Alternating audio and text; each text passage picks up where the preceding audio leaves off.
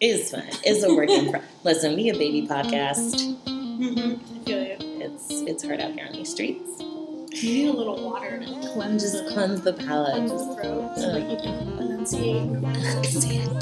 Just thinking about all the improv. Yeah, exactly.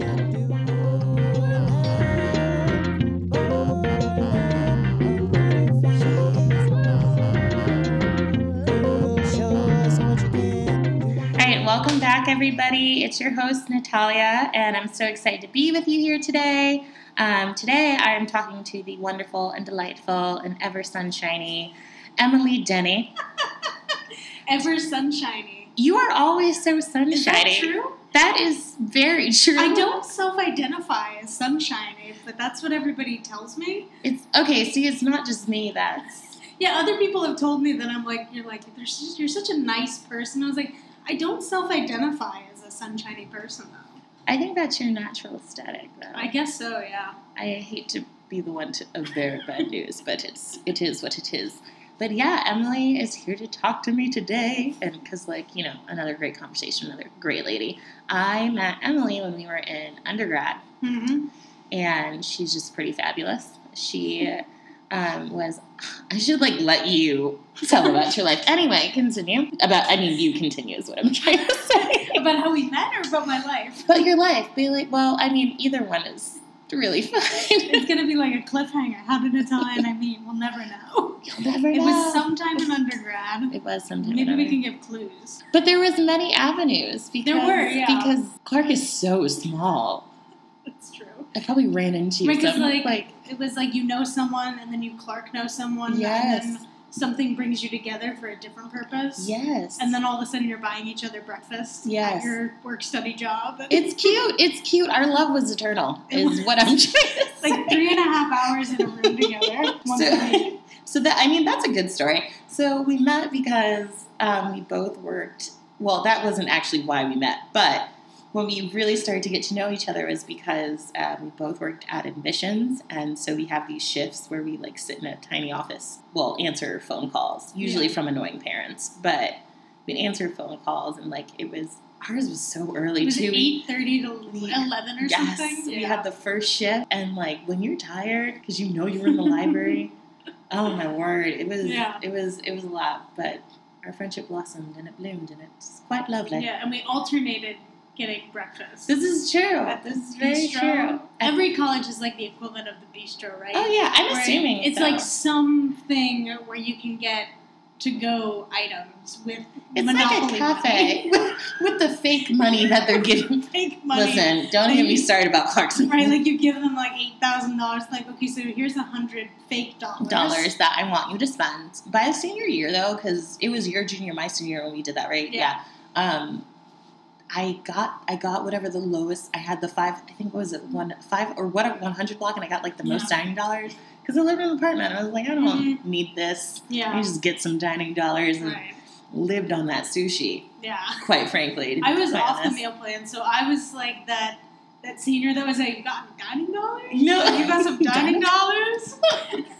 But that low-key was how many of us lived our lives. It was like a currency. I was like, you got guest wives? It was so real. Because really, I think about Thanksgiving. Mm-hmm. That's when I think, I saw everybody pop out of the woodwork. No, truly, everybody and their mother popped out of the woodwork. Because it was do you have guest swipes? Do you have dining dollars to pay for somebody to get in? Do you have, the meal block so you can just, swipe? Yeah. Because I'm not going to lie, Thanksgiving at Clark. It was a momentous time. It's the best meal they serve all year. Oh yeah, absolutely. It's packed, they shut down the dining hall in the middle of the day to get ready, and everybody is in there. And there's a feast. There is a feast. It's true. I feel, okay, what I do is I feel other places or other schools, we do these great things, and it's during the holidays we have this massive feast, or any type of entity that kind of says that. Yeah. But Clark very much delivered when it came to Thanksgiving. Yeah. They very much delivered a proper meal. A good meal. Stuffing, turkey. There was a bunch of different dessert. Yeah. Honestly, would go back literally. Next time I'm on campus, I'm gonna plan around the Thanksgiving feast. Everything else, because was it the Tuesday? Yeah, it was always like in the middle of the week or something. It was good because Yeah. it was right before everybody left. Yes. And I feel like people low-key did not leave to go to Thanksgiving. to go to the feast, because depending on who your professor was, you probably didn't, sometimes you didn't have like that Tuesday class, you know what I mean? Mhm. So you could have left. Yeah. But none of us did. Yeah. You had to We go to never did. Thanksgiving. That's actually when the most amount of parties ever popped up at one time on campus. Yeah. Just joking. Okay, anywho, introduce you though. And not just the turkey dinner that we had. And we had like 4 total times. It's fine. It Yeah. was so good. It was worth it. So Anyway. good. Woo, okay, we're gonna get it together. It's gonna be fine. Introduce Emily Denny. I don't know where to start though. Anything that Do you ever get want. that when somebody asks you like at a bar or something, like, what's your story? Yeah. Like, what the heck kind of question is that? I know, but girl, you should have been prepared. You listened to the show. That's true. I should have been prepared. I have no Um, shame. Technically I'm a higher education professional. Mhm. That's what it says on my LinkedIn Mhm. profile. But But tell us who you really are. in my spare time, I'm a podcaster and I guess I'm a playwright now. I used to just use the umbrella term writer, but then I made my professional playwriting debut and I was like, I guess that's the title now. Mm-hmm. Because that's the writing that was successful. Mm-hmm. So that was my most recent conquest, was making a professional playwriting debut at Maryland Ensemble Theater. I was part of their, I don't know what to call it. It was a developmental reading series and workshop series where they Mhm. picked 3 plays out of like a bunch of Bunch, submission. And then they kind of workshopped the pieces and they set them up with a cast and a director. And Mhm. it was a developmental period, so there was a reading, and then I get to go back and work with the cast and the director Mhm. and the dramaturg and make a lot of changes Mhm. to get to the final product, which was the final reading. Mhm. And so that was wild and cool, and it's one of those things that I never thought would happen. Because, like, I did this play at Clark. Mhm. It was right after I graduated. They have this, like, new play. You were familiar with New Play Yes, Festival. I was in it many a time. Weren't we all? I wasn't, That's but right. So, well, you were in the theater sphere. I was in the theater sphere, but I was never in a Play, yeah. I was in one play my senior year. I auditioned for pretty much every play you were allowed to audition for. Really? Pretty much, yeah. And Really? I was never cast except the last play I auditioned for. I had like an ensemble role, and it was the happiest I've ever been. I was like, because people were asking me like, "What role do you want?" I was like, "Anything." Just give me, I Anything know at I all. want to leave here making a statement. And then I was in it, and the director was like, "So you've never been in a play at Clark before?" I'm like, "Nope." That really surprises me. I got a lot of, you know how if you've been to auditions, like sometimes Yeah. you audition, you don't get it, and you get one of those like from like the director or the stage manager, like, you're really talented. Oh my And gosh, it's just I the hate worst. those. Yeah. I'm just like, because at first it's really comforting. Like the Yeah. first time you don't get the role, you're like, okay, like, you know, it's not me. It's this like, you Yeah. know, it's because you can't cast everybody. Then like the 10th time it happens, you're like, all right, somebody's lying to me. Well, it's true. I mean, I think the only way to kind of combat that is if somebody is like, you're really talented, I want you to still be involved somehow, like, let me figure out. Yeah. So, like, right. because that happened to me freshman year. So, freshman year, I auditioned for Spring Awakening, Mhm. and I got a call back, and I didn't get in. But Right. I don't know if you ever met Josh. You probably heard a bunch of people talk about him. I've heard of Josh. Yes. Okay. Okay. He was our director that year, and he did the thing. He was like, "You're really talented. Like, Right. I really want you to be part of this." So, like, Mhm. he found ways for me to, like, even though I was like Right. backstage and like doing a lot of just helping Right. with like people in their roles and stuff. Like, he found a way. To get you involved. Yeah, and I Yeah. think that is more like what you should do versus Yeah. being like, "I think you're really talented," but It's like, also just not helpful as a performer mhm. to like, because I think the payoff of being talented is getting cast. Yes. And as much as that's not supposed to be the payoff, it is. It is, because that's what you're working towards. You're working towards Right. your And profession. If that's going to be your profession in the future, I mean, it doesn't matter if you're Mm-hmm. talented if nobody casts you. Mhm. That's the whole point. That's the whole point, because you won't have those credits. Like, you couldn't go into Right. auditioning for anything else. Because, like, okay, for those of you that don't know about the theater world, even college performance theater is, like, still a big deal when you're first starting to go out to look for 'Cause you other gotta get those auditions. credits. Yeah, you can technically still have credits on your thing. So like if you want to go back out and do that, it's going to be hard because you got the one ensemble. Right. It's hard. You can't write a casting director said you're really talented on a resume. Yes. It's just exactly. nobody cares. And the writing world is always like that too. I mean, you get a lot of emails that you get a lot of form emails that say, we loved all of the submissions this year, but I think you get a lot more of like, especially because I do a lot of like emailing editors that I've submitted to and being like, hey, like, what's up? Just want to thank you for your time. And so you get a lot of like, I appreciate your enthusiasm. I like this about the piece. And I need to be published. I don't care that you think I'm talented. I don't know. I mean, correct me if I'm wrong, because I was never on like, I've never been on the writer side, even though I did take that excellent playwriting class. But listen, I need one more. I got to get my theater minor. I feel like it's more likely isn't the word. Like, I don't know. I can't think of anything else besides more likely to not get your work published, because like I feel like a lot of things are kind of like, okay, what's going to sell? Basically, yeah. You know what I mean? Because I feel like you can write a really good piece and we're all like, yes, this is like a really good piece. Yeah. But they're like, this is not what's going to like be the clickbait or like what? Because like, So Corey Way, who was on a previous episode, she is also a writer, and she was talking about a time when I don't know if this made it into the show, but she was talking about a time that she was going to get published. And then all of a sudden, like, they sent her back the revisions, and it was like they had changed certain, like, way too much to totally miss the meaning, and she was like, you have to pull this. Yeah. And so it's like, her story was clickbaity, but, like, not enough. Yeah. And so I don't know if you think it's like my writing sucks, or you feel like it's like I'm not clickbaity. I think there's so much self-doubt already being a writer, because the whole process of writing something is nothing but self-doubt. It's nothing but the thought of, this isn't good, this is terrible, I'm not good at this. And I work with students at my current job, and one of them was telling me that that's one of the things that always holds her back. And I was like, that's a sign that you're a pretty good writer already. If all you think when you're working is that it's not good enough, it's a sign that you're doing something right, because you have the instinct to know that you can always do better.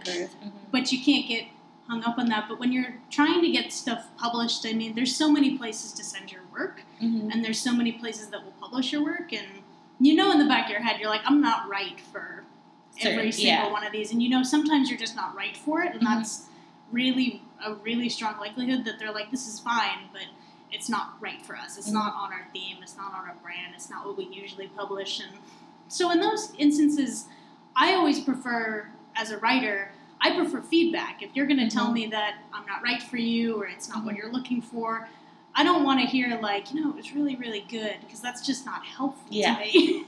I was like, I would love to know what I could do differently, or what would have made it right for you, or if there was just no way. Like, it's like, no, we publish science fiction. Like, this is a comedy. It's just not going to happen.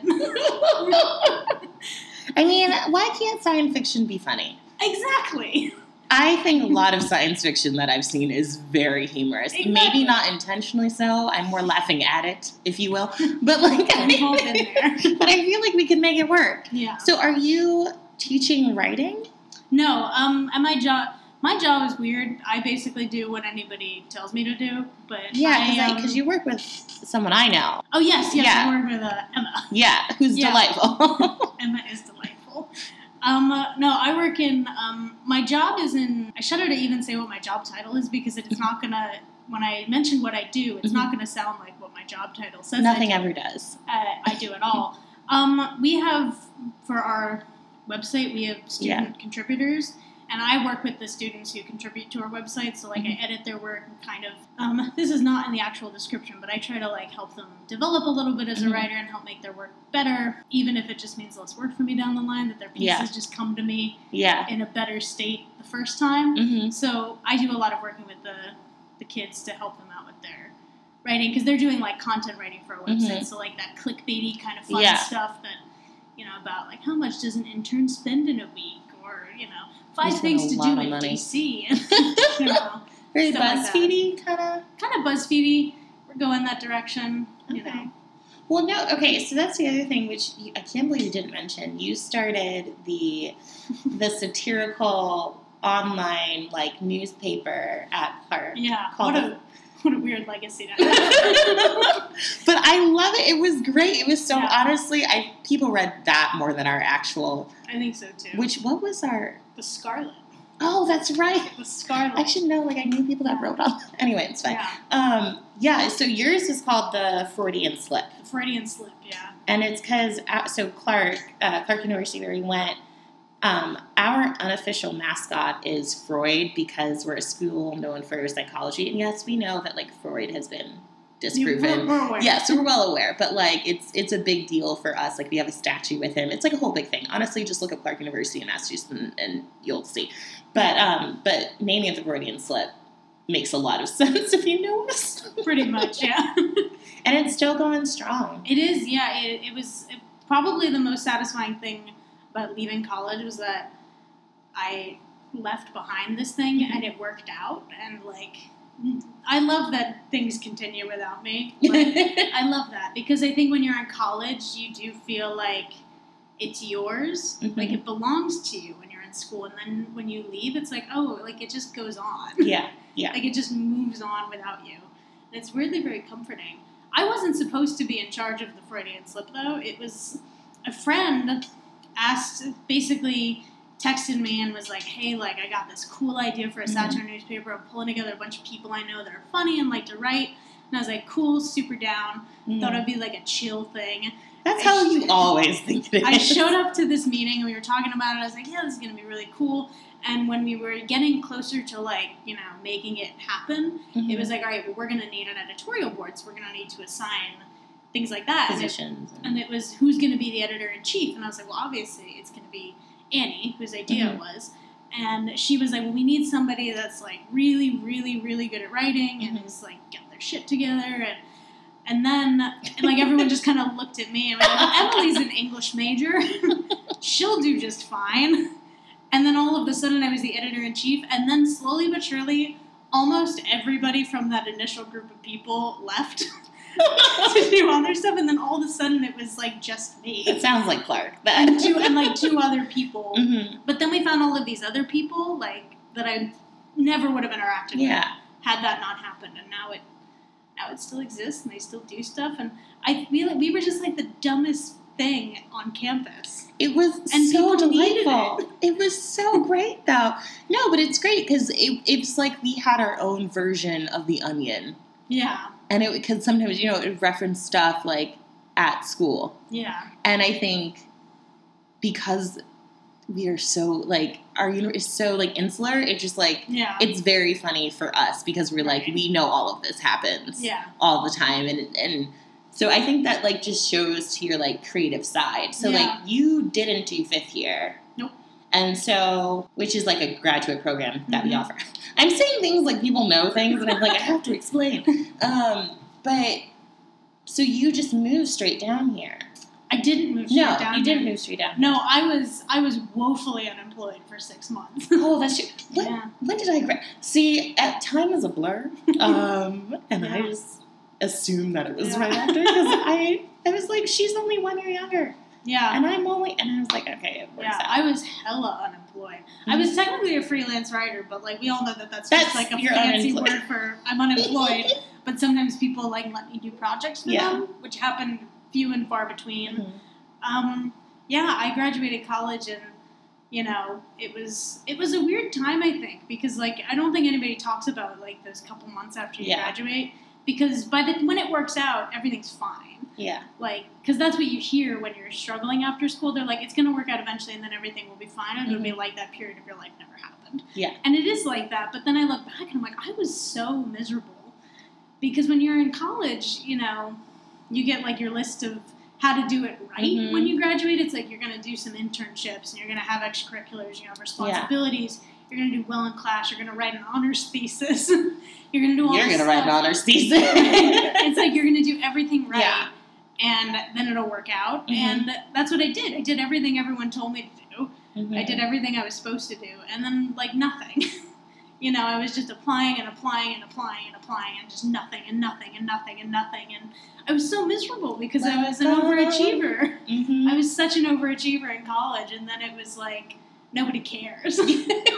Like, nobody cares that you did all this stuff. Nobody cares you did an internship. And Yeah.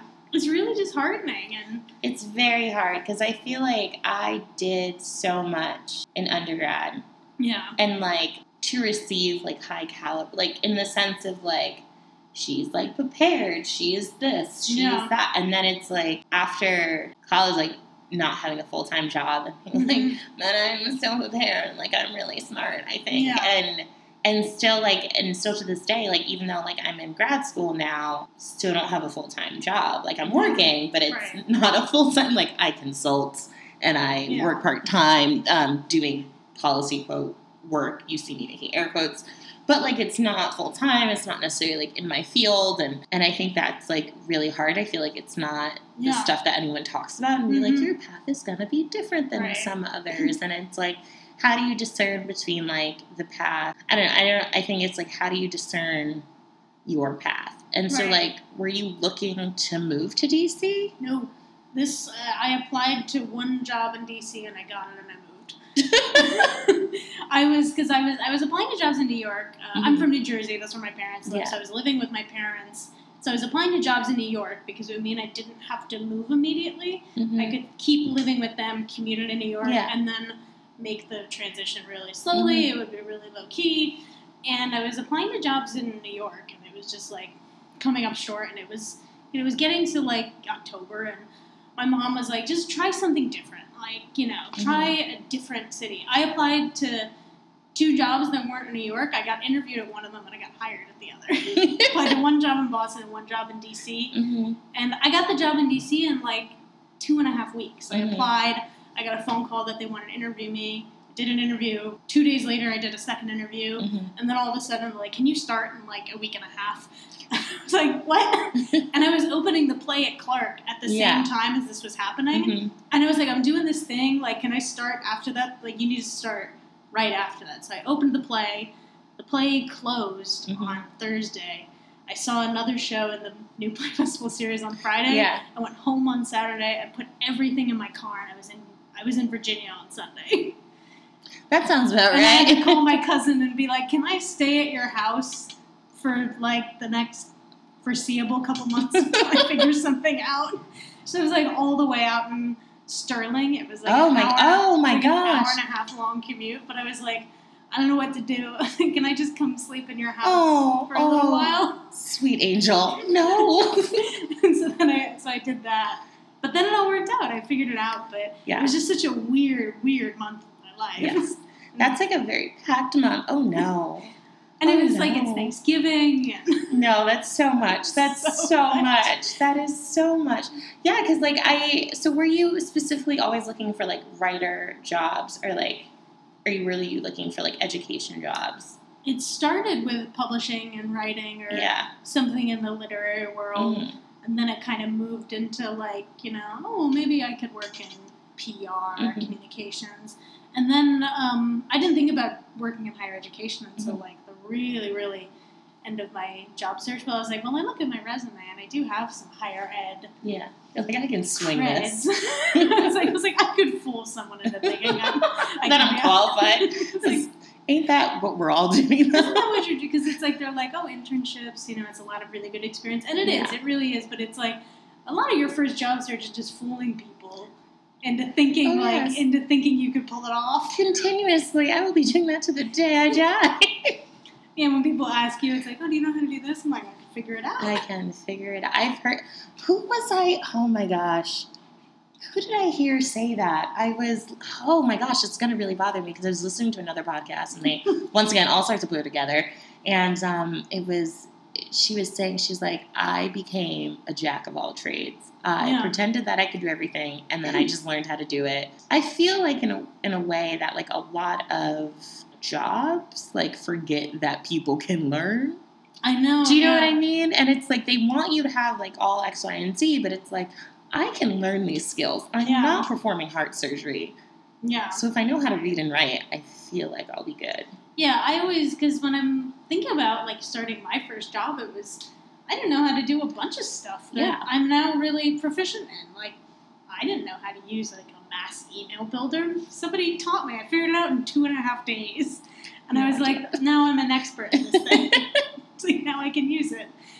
And it's like, I didn't need that on my resume. And that's what I kind of appreciated about starting at that job, was that I was almost not qualified for that position. Like, I just kind of showed up and I was like, got a can-do attitude and I can read and write.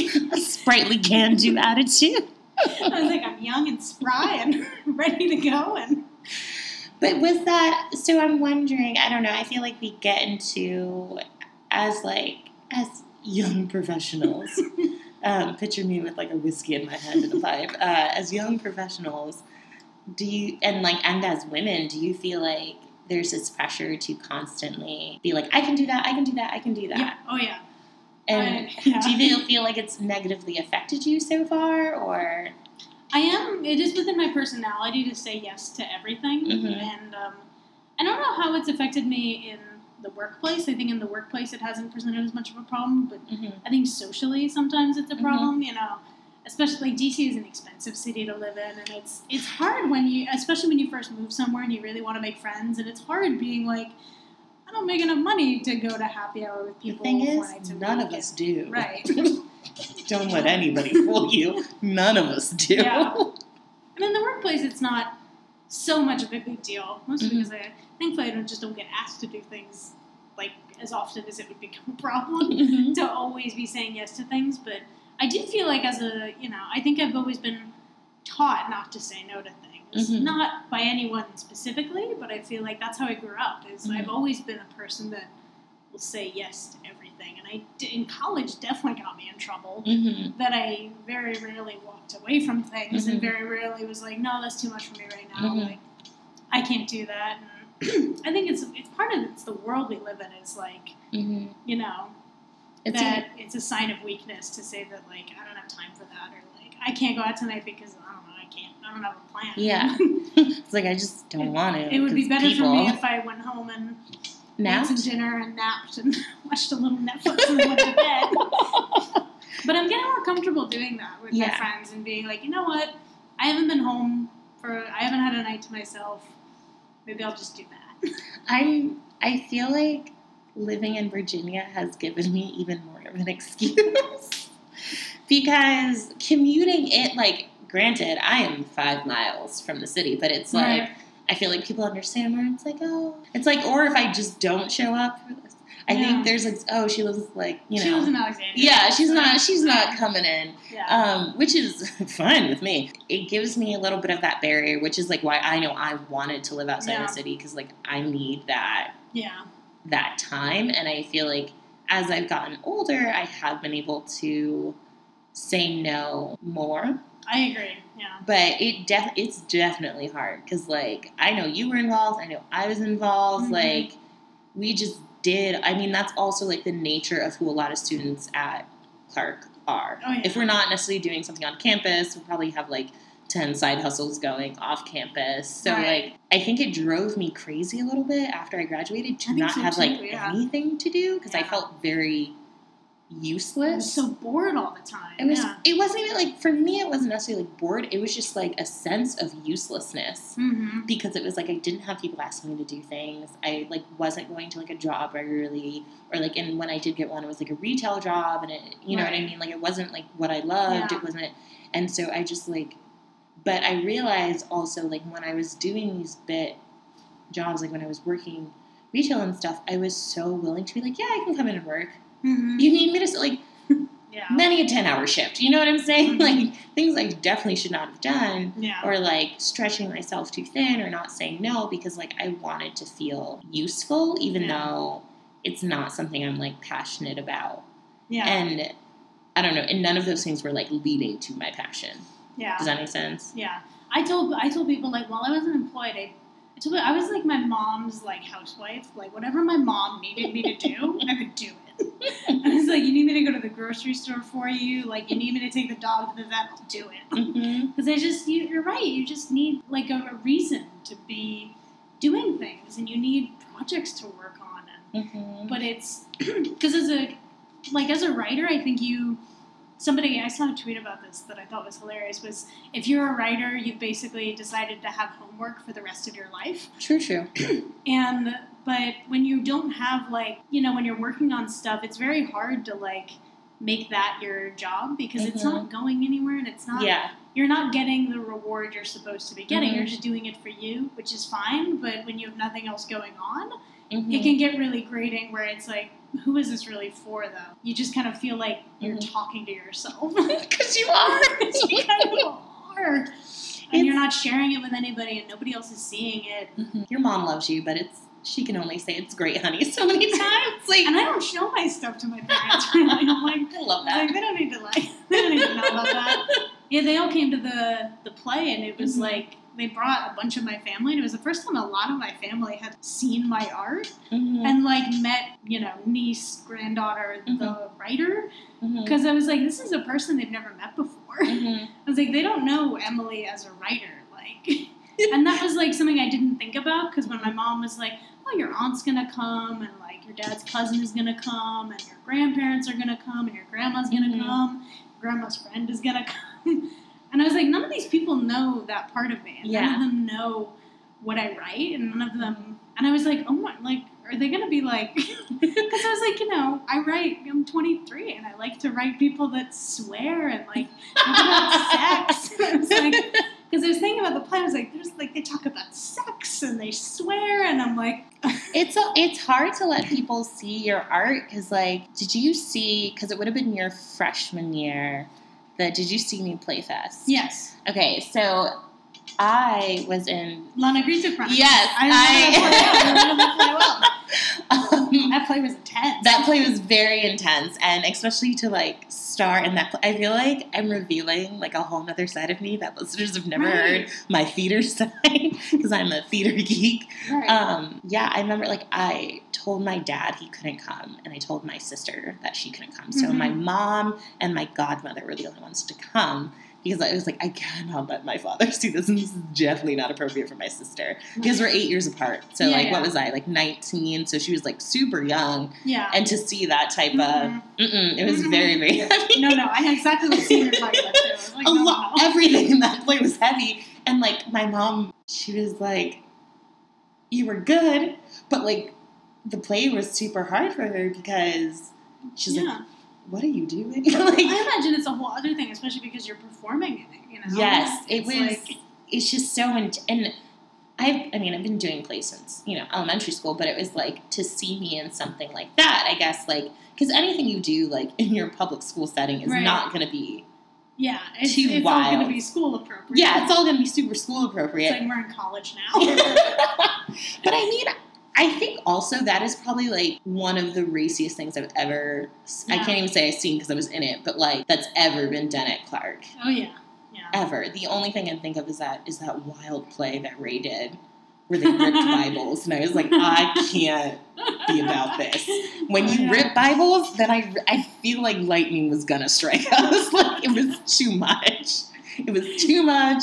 A lot was going on. There was like a giant head. I don't know. Anyway, it was such a test of like me as like an actress and to pull off something like that because people really liked it. But it's like, to show that side and like vulnerability is like super hard because you're like, oh, my family. Yeah. And then I had that same feeling senior year when I directed a play because it was like, okay, now you're gonna like I'm not in this, but this is like my vision. Yeah. What was like in It's my all head. new. Yeah. Yeah, and that was like the same. And I mean, like my whole family was there for that because it was a lot more appropriate, even though murder mystery. Yeah. But it was like a whole nother experience again. Has your family ever seen, like, comedy, Emily? Because comedic Emily is also my delightful. parents came to an improv show. Because Emily was also on an improv I team. was, She's yes. very funny. Yeah, my parents came to an improv show, so they saw like I think that side of me. I think I've always been more comfortable with them seeing at least improv Emily is very clean. You know what I mean? I prefer clean comedy. That's the comedy I've always done, and I think they're like stand up Emily was like a whole other thing because it was like they are so much of my material, my family, and not necessarily even in a bad way. For the most part. no. I mean, like they're just funny people because they're just old white people. They're middle-aged white people. They're hilarious. What's funnier than like white people in their 50s? Because like they're like cute little Jewish Right. parents. I Yeah. love it. Like, it's just something I don't need. They always joke about it like that. Mhm. And I love this, that they're like, oh, this is going to be an Emily next play. I was like, that's not how it works. But, or is I was it? like, the plays are fiction. But you draw it from, like, I'm assuming it's because, like, you draw it from, like, real life, like, Yeah. real life experiences. And I think I've always, like, because there's that, like, phrase, like, write what you know, Mhm. which I think is kind of a misnomer. I think people always hear write what you know, and they think it means write, like, literally what's happened Yeah. to you, like, things you've experienced. And I don't think of it that way. Mhm. I think of it write the way you know how to, and write the feelings you know about, Mhm. write feelings you've experienced in your life. And it was some teacher I had, I can't remember who, but she said, like, try writing what you're afraid of, and Mhm. writing the things you're afraid of. And because I remember, like, in the play that I just premiered, there's a character of a mother who doesn't get along with her daughter and doesn't Mhm. approve of her, and people were always like, do you have a bad relationship with your mom? I was like, no, me and my mom are really, really, really close. Mhm. And that terrifies me, to not be close Mhm. to my mom, and for my mom and I to not get along and not see eye to eye about things. And I'm like, that's something I'm afraid of, and I know I'm afraid of that. And, like, when you write it, it's like you get it out of you. You're like, that's something I'm afraid of, and now other people can see it, and you find that other people resonate with that. Yeah. And that's, like, I think that's such a satisfying thing, where it's like, this is the thing I'm afraid of, and this is real for other people, but they recognize it. They're like, your fear is real, it's valid, it's possible, Mhm. you know, it's totally okay that you're afraid of that. Like, you should be afraid of that. And I think that's what I love about playwriting specifically, because it's such a shared experience. Mhm. And not just among the people that see it, but among the people that work on it, the people that put it together. And Mhm. I didn't know how much I liked playwriting until I did this developmental series where I was working with actors I had never met, a director that I had never met. And I was like, this is such a wonderful shared experience, and that we're all giving each other something. Mhm. Because I was talking to one of the actresses after the show, and I was like, yeah, thank you so much for being in the show. She's like, well, thank you so much for giving it to us. It's like, we have given each other something. It's like, you can't really say that about a lot of other Professions. arts Yeah. and professions, that, like, we have all given each other something. And we all got something out of this, and I think all of it was equal. We all had an equal part in this, and we all won something. I think that's true for, like, this theater performance type of space, because when you, like, are in a play, you're bringing, like, a playwright's vision to life. Mm-hmm. You're taking the words off of the paper, and then what you're performing is the vision of the director. Yeah. And then you're giving the audience this experience, whether it's, like, good, bad, somewhere in between. Like, you're giving them this type of experience. And, like, what I truly love, because, like, you are so much yourself in what, even if you're, like, acting, because, like, I think about, like, when I'm acting, like, no one's going to act it like I'm going to. Not being like, oh, I'm better than some, but it's like, no one can do it just like no one can be me. So it's like sharing that part of you with, like, an audience. And even in, like, comedy and, like, doing improv, you guys, you know, feed off of who, you know, how the audience is responding to that. And that's something that's, like, really important, I think, especially in improv. Yeah. Because you don't practice that much. I mean, you can practice the games, just kind of get through, like, the cycle or whatever, but you don't practice lines, or, like, you're not doing the same routine every night. And to remember, I guess, kind of like, because I think you guys did this a lot, where you would call back to something that was done in a different scene, and you know the audience, like, loved it. But to remember that in a completely different game is just a level that I don't know. Yeah, I love when people ask, like, as an improviser, they're like, you must script it. I was like, it's easier than you would think. And I think when you spent enough time together, because you do have to practice. I think I equate it to, like, it's a muscle. Like, you just have to keep working at it, or else it goes away. But I think people would be surprised by how naturally it can happen, and how naturally you make scenes when you just listen to each other, and you just go with the flow, and you just, like, follow the funny thing that's happening. And, like, people, I think it's so surprising to me how easy it is. Like, because you do have to be, like, comfortable with one another, because I, like, if you're taking any part in theater, if you're majoring, minoring, whatever, you have to take, you know, creative actor, and so I took that, and our class vibed super well together, And so, but when you go to other performances, you can tell the classes When that they don't vibe. Yeah, that don't They don't vibe. like each other at all. Because we do this final performance, and Yeah.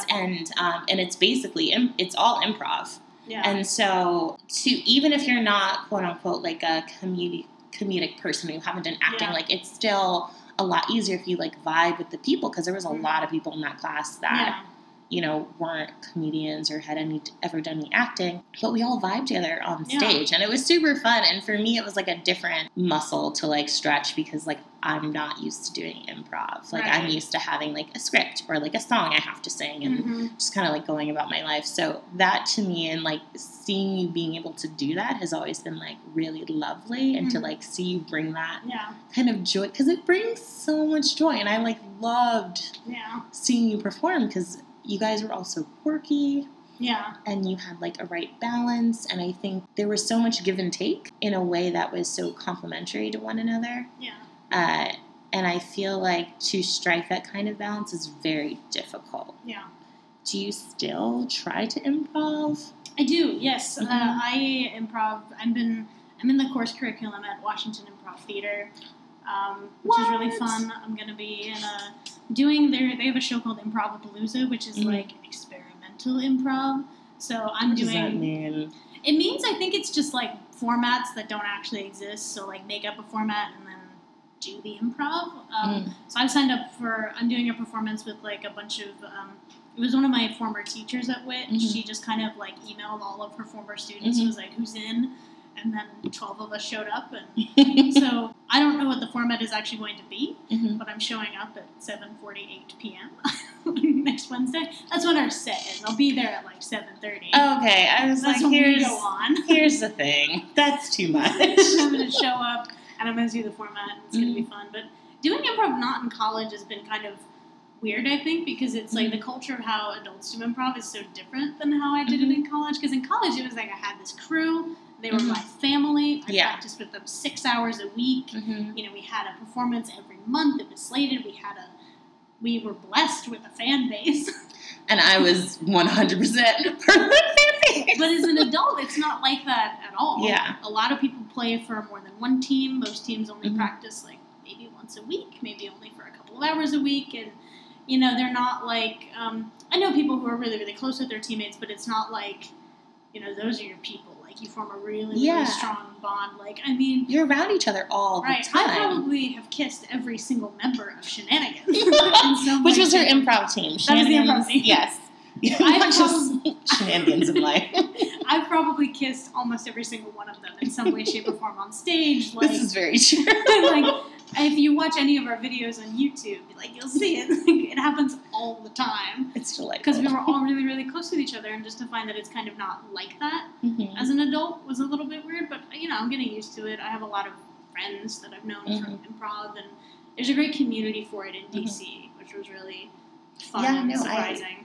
I found a way to express that, not even being in school still, because I feel it's really hard. Like, I don't know, in my mind, I was like, I can be an adult and, like, I can still, like, act on the side or, like, do some comedy thing or, like, do some singing. And they're like, oh, wait. Oh, my God. It's very hard to find. You have to find it, like, word of mouth, like, find a phone a friend.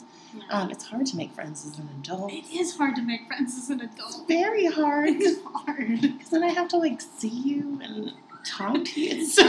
I feel like making friends as an adult is just, like, constantly texting and being like, we should meet up after work, or like, we should go get dinner, and then not doing it. Because we're exhausted. Because it's like, but what if I went home instead?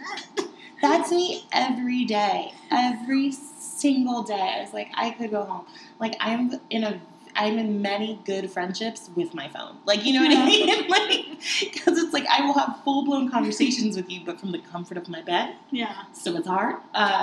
But yeah, I still think it's really awesome that, like, you're learning to carve out your space. And so I'm kind of wondering, like, coming from Clark, like, we were quote unquote very inclusive kind of space, and people just kind of did what they want. The idea of, like, women not, getting what they want was not a thing. So I'm, like, wondering, have you found, like, the opposite, has it been harder to, like, claim your stake? Kind of. Yeah. Versus, like, in undergrad, it was like, you just kind of walked in and it's like, I'm here for this thing. People are like, cool, great, let's do this thing, you know? Yeah.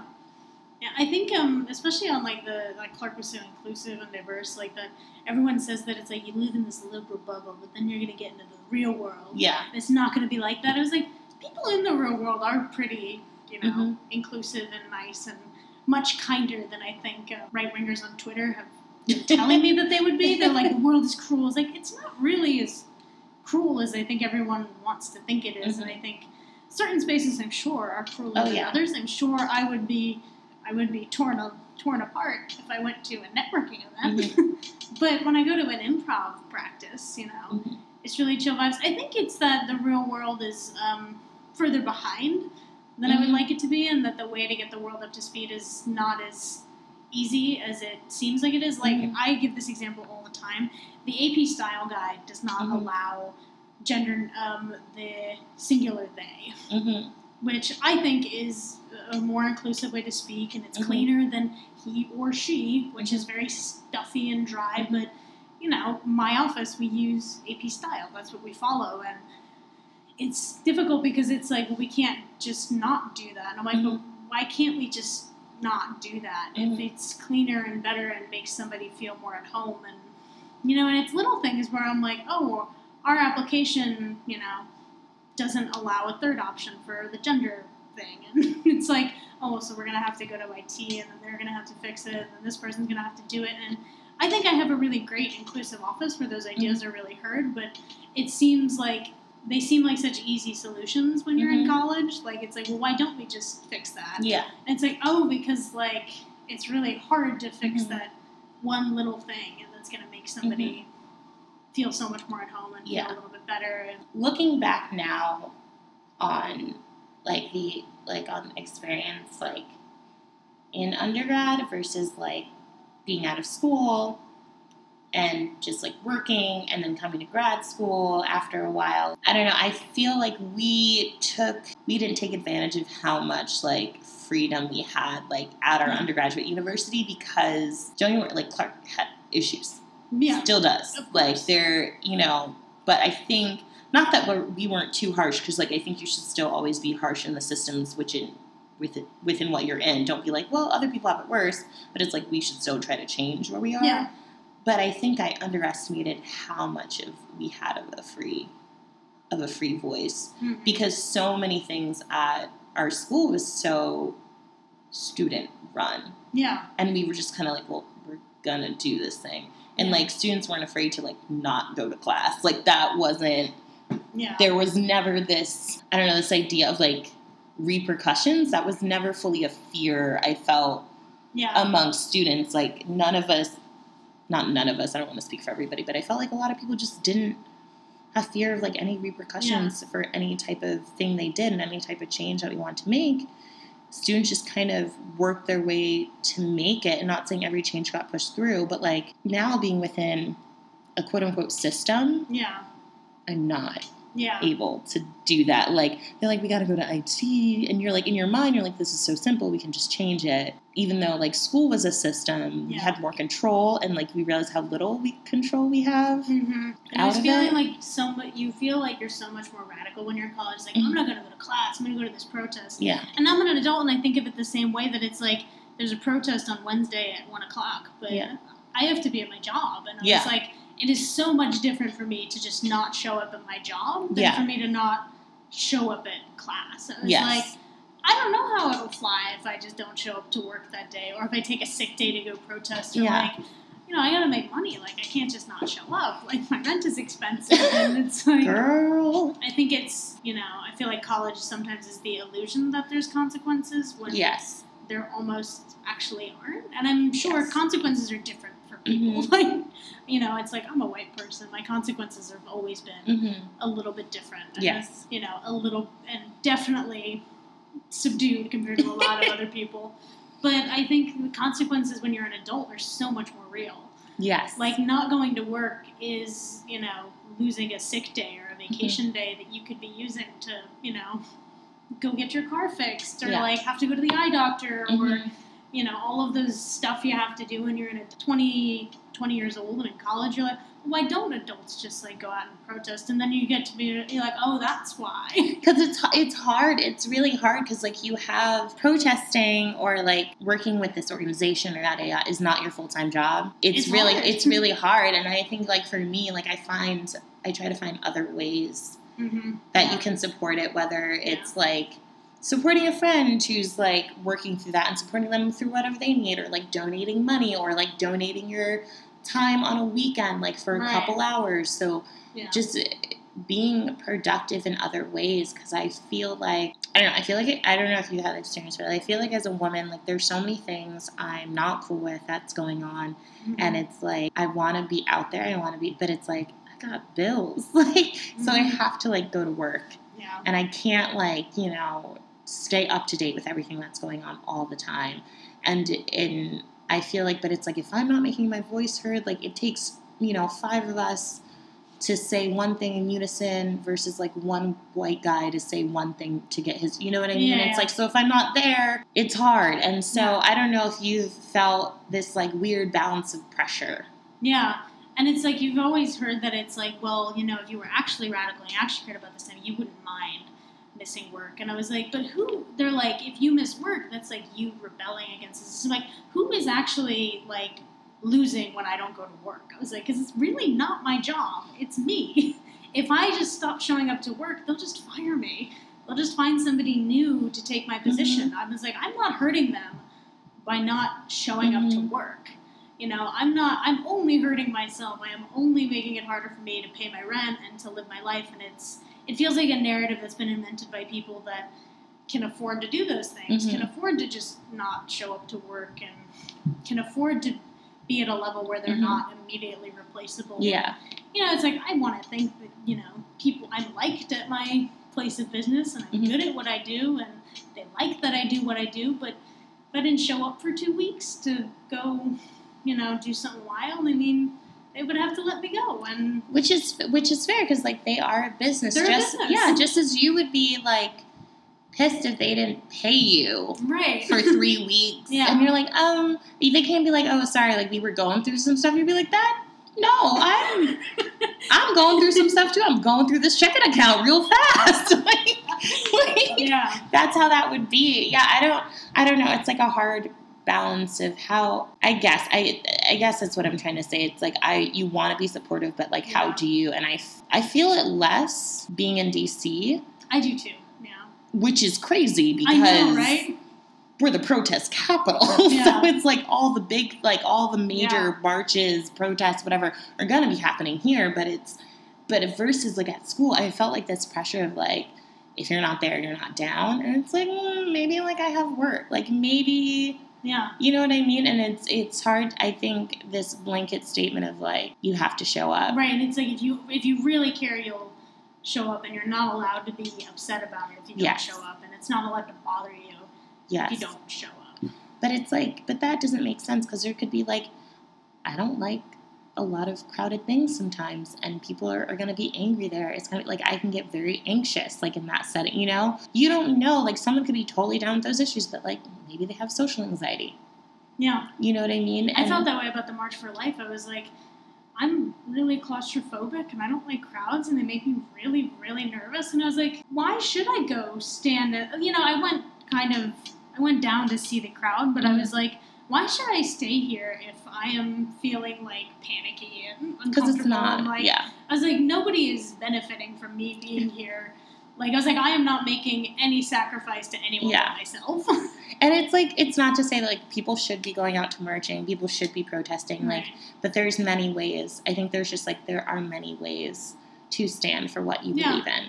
And I think, for me, a lot of that, because, like, I can donate my time. I don't have finances. So I can't donate that. And I don't know, like, for me, like, this, I've said it before, but, like, this podcast is a way for me to, like, push back, because like I'm highlighting the voices of women from all different backgrounds. Those just starting their careers, those who are like far into their careers.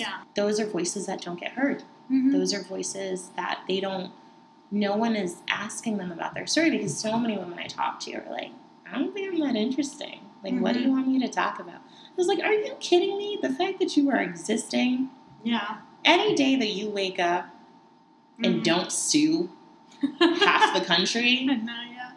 is a day that everybody should be grateful for. Tell me how you did it. Like, Yeah. that is so incredible. And I think, so, like, for me, this is, like, a way of pushing back. And, Yeah. like, I don't know, I think we need to, I think a little by little in our everyday lives is what we need to, like, our whole manifestation should turn into a protest or, like, a standing for what we think is right. Yeah. And when that happens, I think, which I think is happening more, like, people are just making conscious efforts in their daily lives to not support certain things Mm-hmm.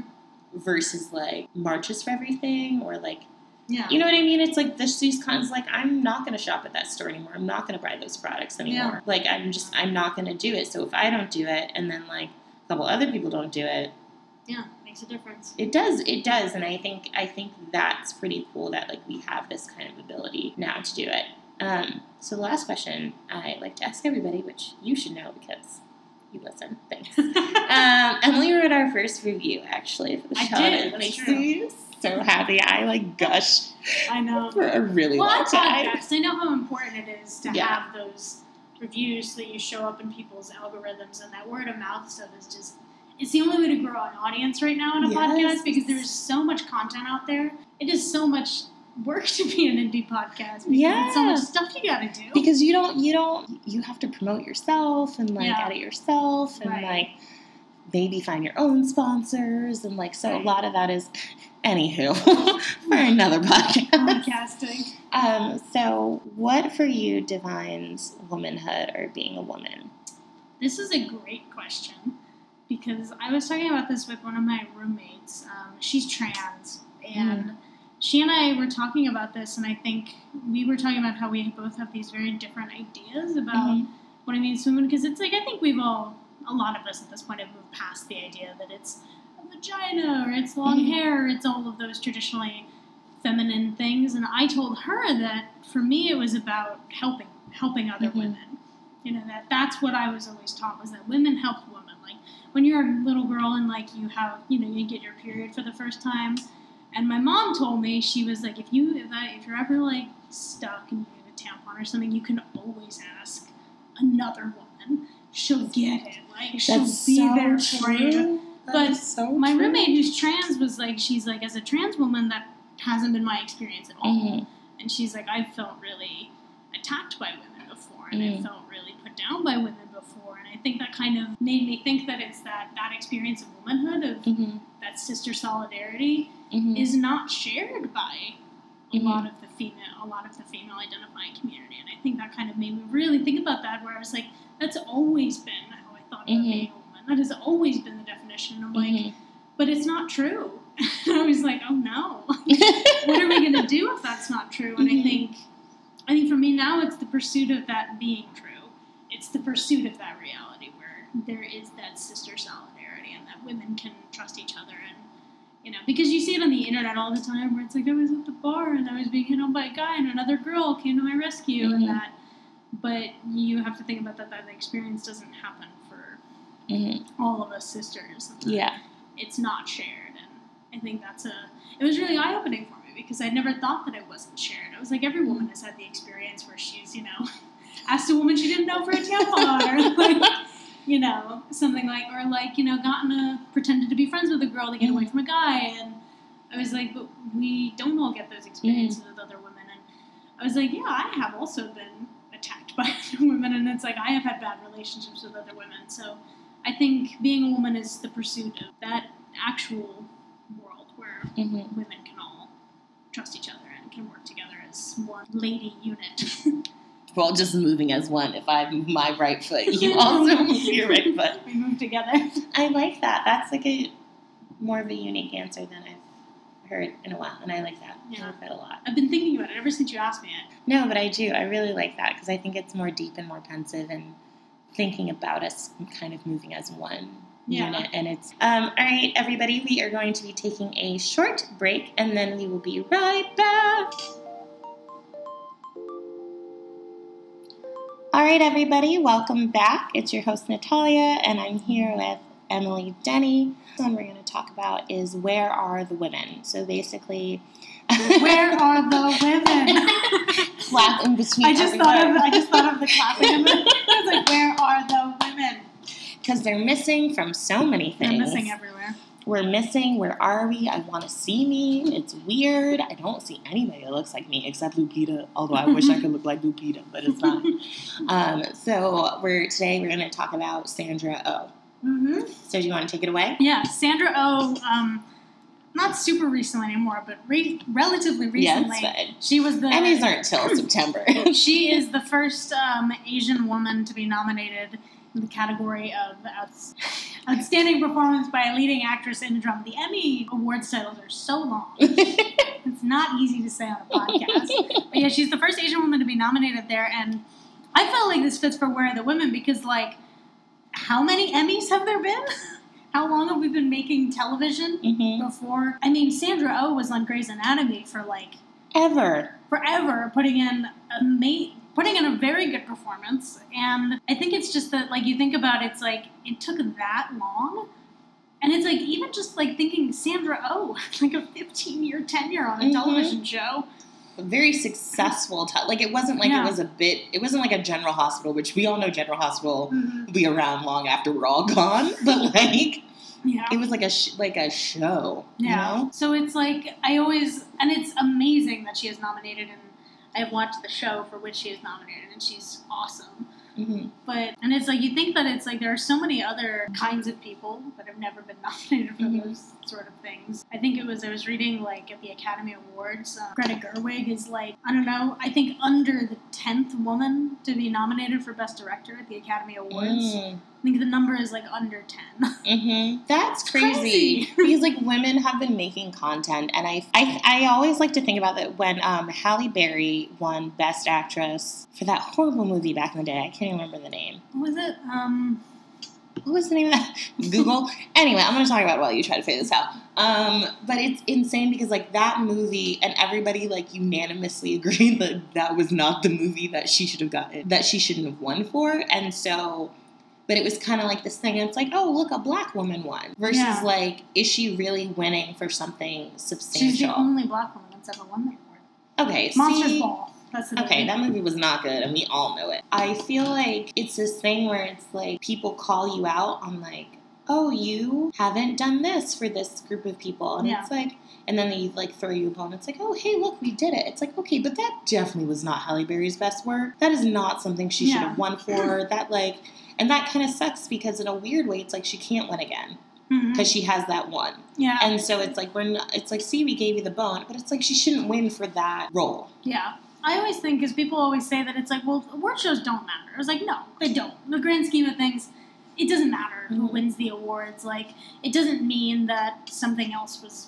It doesn't mean that Sandra Oh wasn't good in Grey's Anatomy for 15 years, that she hasn't won the award. But I think I was like, well, if award shows don't matter, then... why can't they be more diverse? Like, because I think that was always the follow-up question when people were talking about Oscars so white. Like, well, if these award shows don't matter, why do you care? And I was like, I care because they don't matter. Yeah. I was like, if they don't matter, why not make a point to make them diverse and to highlight a wider range of what was offered this year? And why not, like, make a point to nominate movies like Get Out? Because Get Out's not the usual Oscar fare, but it's like, I don't know, who cares?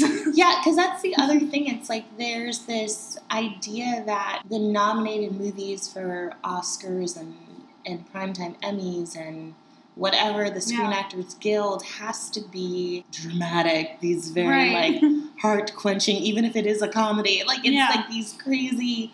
And it's like movies that, like, people don't have access to unless you're, like, on a coast and, like, you live in, and you, not even on a coast, but, like, you're somewhere near, like, a major art house theater scene. Yeah. Like, basically in LA. Or if you were, like, at a festival. LA like, or New York. Yeah, and it's like, dude, if you weren't at the Cannes Festival, like, you probably didn't see the movie. I don't know, I think if we're supposed to be representative of, like, what people really loved in movies this year, it should be something that, like, people actually saw in the movies, and not, I mean, there are certain things, obviously, that are, like, really, really excellent, that definitely should get the award, and maybe not everybody saw it, you know, like the Call Me By Your Names and whatnot. And I think that's, like, the balance for me. Yeah. I think that's the balance, that it's like, Call Me By Your Name did get released in a lot of theaters, and it was really good.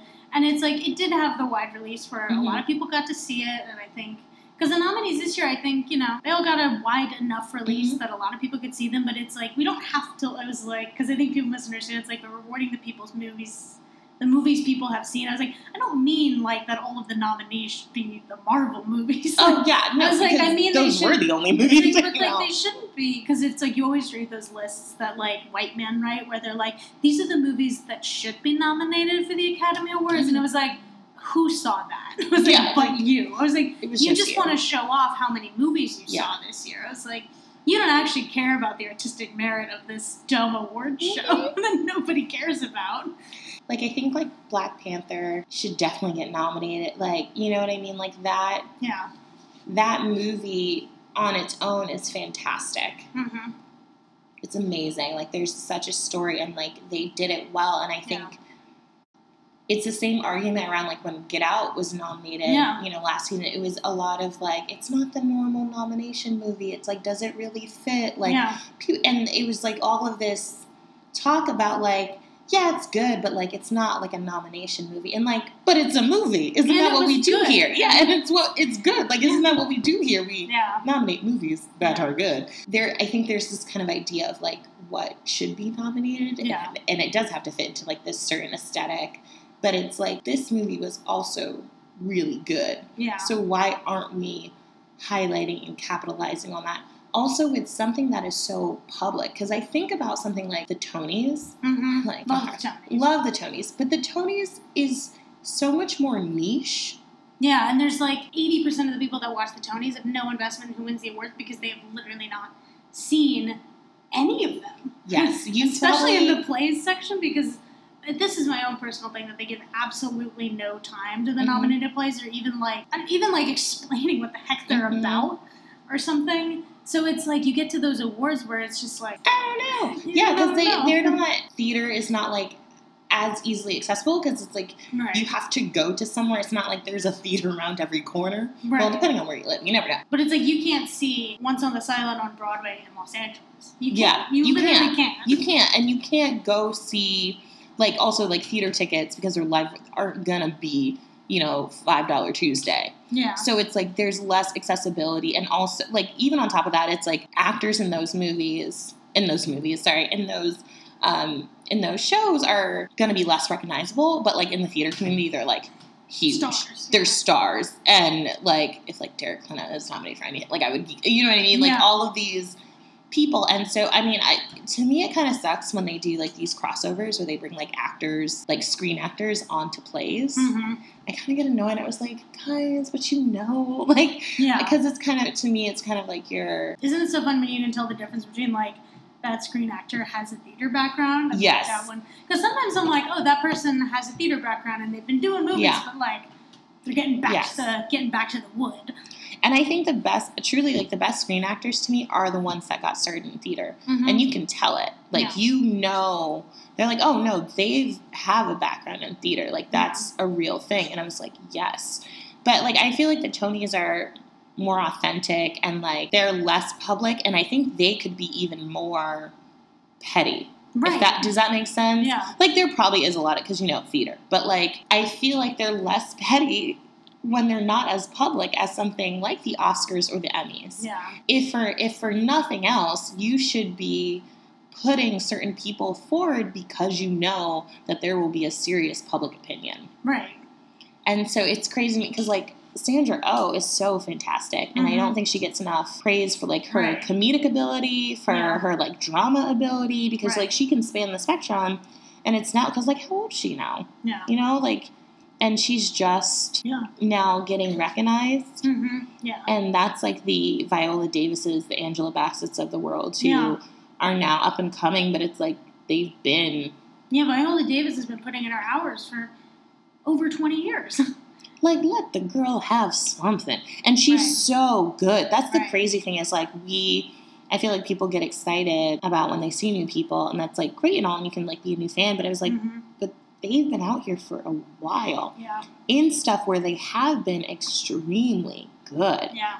And we're just not recognizing them for that. And I think I also feel like Hollywood is still trying to make people feel comfortable. Yeah. And so it's like this hard thing where it's like when something crazy comes out, you feel like you have to be gung-ho about it, even if you don't like it, because you know if you're not, then they're never going to make anything again. But it's like just because that one movie is bad doesn't mean everything is going to be bad, if that makes sense. I know what you mean, because it's like, I love going to the movies. I see a movie probably every week, and I think about that it's like that there's such this narrative that you have to have like these strong opinions on every movie that you see. 85% of the time when I go to the movies, I'm like, I had fun watching a movie. It's a thing that I like to do. Every once in a while, I'm like, that was really, really, really good. Like, I loved that.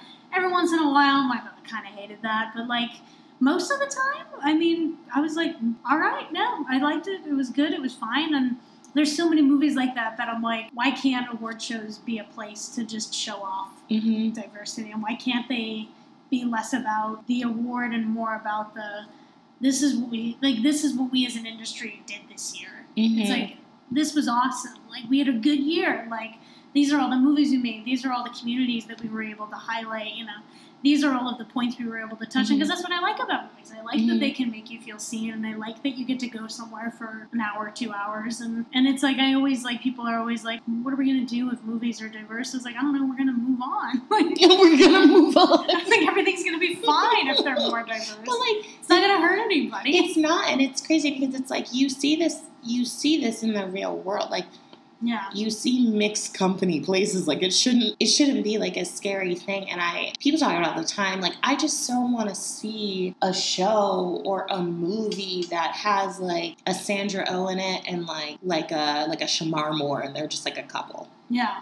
Like, these two like completely different backgrounds. Yeah. Two amazing actors, and they're just acting, and it's like it's a story, but it's not about, say, like, their race. She being Asian and him being black. It's not, like, it's just literally about them. And I'm if it was a show, I would say, like, you do have to bring that up because it's part of life. But that shouldn't be, like, the focus of the show. Yeah, exactly. But, like, a movie, like, the more we normalize it, the more, like, people will get used to it, the more of it we'll get. Like, you don't see, like, a gay couple or a lesbian couple on screen, except in very, like, niche markets, and you don't see them having, like, just a story. It's always about, like, them and their sexuality. Yeah. Of, like, we have so many rom-coms.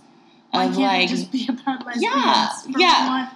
And just, like, or in the sense of just, you know what I mean? Like, just Ryan Reynolds and Chris all of them guys have, like, thousands of rom-coms of them just, like, finding a girl, and they're like, oh, she seems kind of cool, but she doesn't want to date the douchey guy. Like, you literally just can make that about two dudes. Yeah. You know what I mean? I don't know what the idea is that, like, oh, people aren't going to see that. But I'm like, if you make a good movie, you made a good movie. They'll go. Yeah. They'll go. It's not, like, normalizing those narratives. I'm always thinking about that as a writer, because I'm like, I always feel like that responsibility that it's like, I want my work to be more diverse, but I feel like you have to get out of your head about it. And I think as a white person, I always think about my writing where I'm like, I want to highlight diversity in my work, but I also, it is not my job or my place to inhabit the mind of a person of color or somebody that I just can't understand. I think there are a range of characters that I feel like I can, but I was like, I shouldn't be the one to tell a story about the black community or, you know, the Asian community, because I don't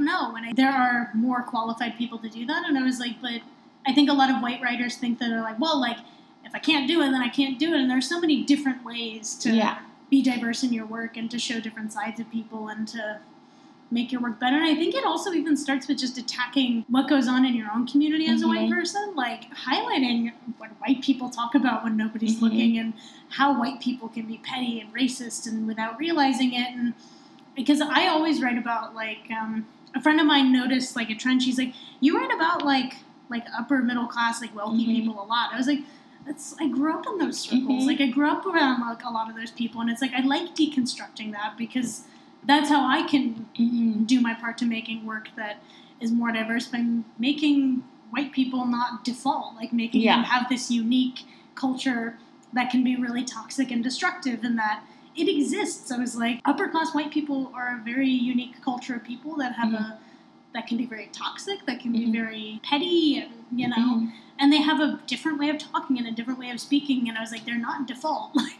They're they're yeah, different. That's a different group of people. You're right, because you can't speak to like Right. quote unquote Black experience, but what you can do is write characters in which race does not matter. Exactly. Yeah. So like if you're casting, you could be like, oh, I think she'd be a great Janet, or he'd be a great Peter, Mm-hmm. and it doesn't necessarily mean like it has to Yeah. be a white. Do you know what I mean? Yeah. Because for some reason, it's like that's always our default. Is like Yeah. it's like, oh well, it doesn't. No, it's like actually you could have made it any person. You just chose Yeah. a white person. Right. Like that's what I mean. I think what was great like about Love, Simon was it was an extremely diverse cast. Yeah. But it didn't feel. It wasn't about that. Yeah, it wasn't about that. It was awesome that his. I mean, y'all should have seen it by now. It was awesome that he finds out, like, the person that it was diverse without trying to be diverse. I love that his love interest ends up being, like, Black. And it just turns out being, like, Black and half Jewish and, like, like, all these different kind of things. And it's, like, his friends are, like, this diverse group of people. And it just kind of is. Yeah. You know what I mean? And I think, like, we forget that. I'm like, no, but this is literally what people look like in high school. Like, we're going to hang out with, like, a bunch of different people. And they weren't, and the cool thing about that also is, like, they weren't the most popular kids. But it didn't give that vibe of these were the popular kids, and you know what I mean? Yeah, because it's like, I always think about that when it's like, oh, these were the popular kids and everyone else got bullied. I was like, it's a little more nuanced than that. It's definitely, it's not like, oh, these are the popular kids. But it also wasn't like, oh, these are the geeks. The losers. Like, Yeah, there wasn't any of that, and I feel like that's always something that you see in movies, but it's like, no, it's like more complex than that. It was just people, and I like when I was watching it, it's like in the story of like a rom-com, I think regardless of your sexuality, like anyone could identify with that movie, which was so fabulous to me. You always wonder when those things happen, it's like, is this actually going to set off change? Like, is this actually going to make people, because I'm thinking about the Crazy Rich Asians, which I am so excited for, but I'm like, so is this actually going to lead to more movies about Asian people and Asian American and Asian culture? And I don't know, and I think it's like, because I think everyone thinks that it's like, all right, we did it. Like, we made the movie that was diverse. It's like, no, we didn't. Like, if this movie inspires another movie like this, then we did it. Like, then we did something good. And if it inspires other, like, more nuanced topics besides just, like, this one topic. Yeah. Because I think, like, a lot of people like, oh, Black people have movies. Like, look at Precious. No, Precious was, like, PTSD waiting to happen. Like, it's a specific topic. It's a very specific topic, and it kind of played into stereotypes I think people already had about Black people. And while it's, like, a beautiful story or whatever, it's just, like, then we got Black Panther. Mm-hmm. That's completely different. And that's something that people didn't think that we could have. Yeah, they're like, wealthy Black people, like, who don't want to be like the white man, who don't want to, like, that's not going to sell. Yeah. Kind of thing. And it's like, well, joke's on you. But it's like, what I'm hoping is, like, Crazy Rich Asians. I've heard it's good. Mm-hmm. But, like, I hope it, like, launches to not just, like, in this one silo, but, like, if we can make other movies about Asian people. Right. Which will be so fabulous. Yeah. But Emily, thank you so much for joining me. Thank you for having me. It was fabulous. I'm delighted. Is there anything that you want to plug? I would love to plug my podcast. Can I do that? Can I plug my podcast? And that's why we have all the plugs. Yes. I host a podcast called the X Theater Kid Podcast that you can find us on iTunes, Stitcher, SoundCloud. We're also on Facebook is the best platform to follow us on if you want updates about things we're doing. We're just coming out of a hiatus. I don't know when this episode will air, but we're just coming out of a hiatus. We could use your love. We talk about musicals and doing high school musicals. I don't have a good elevator pitch for it, but it's a lot of fun. And me and my co-hosts have a great time, and you should totally come and join us for an episode or two. And Emily's hysterical, so I really encourage all the listening of it. So everybody, please rate, review, and subscribe to the show. It really, really helps, like, physically leaving a review, like a thumbs up, something. But rate, review, and subscribe. Please follow us on Instagram and Twitter at PrettyFaceLady3. And you can also find us on Facebook at More Than a Pretty Face. And if you have any questions, comments, concerns, please feel free to email us at prettyfacewomen@mtapfpodcast.com. All right, talk to you soon.